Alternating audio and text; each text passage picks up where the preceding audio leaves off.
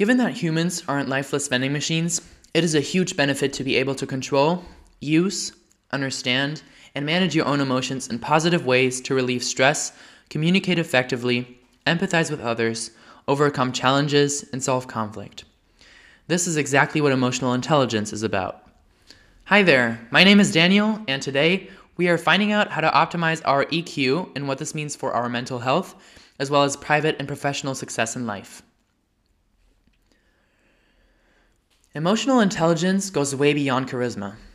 People wielding it are characterized by 4 special attributes: self-awareness, the ability to control impulsive feelings and behaviors, manage your emotions in healthy ways, take initiative, follow through on commitments, and adapt to changing circumstances; self-management, meaning you recognize your own emotions and how they affect your thoughts and behavior, and also you know your strengths and weaknesses and have self-confidence; social awareness, grasping the emotions, needs, and concerns of other people, picking up on emotional cues, feeling well socially, and recognizing the power dynamics in a group or organization; and relationship management, knowing how to develop and maintain good relationships, communicate clearly, inspire and influence others, work well in a team, and manage conflict.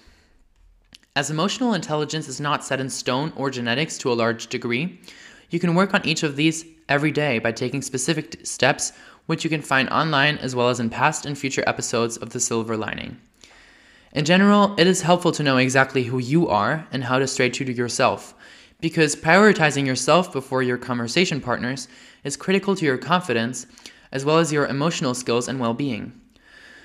At the same time, a certain degree of selflessness and openness goes a long way. Of course, no one is born with all of these skills developed to the max, but they are actually quite trainable as you engage in more social interactions throughout your life and are also willing to improve hard.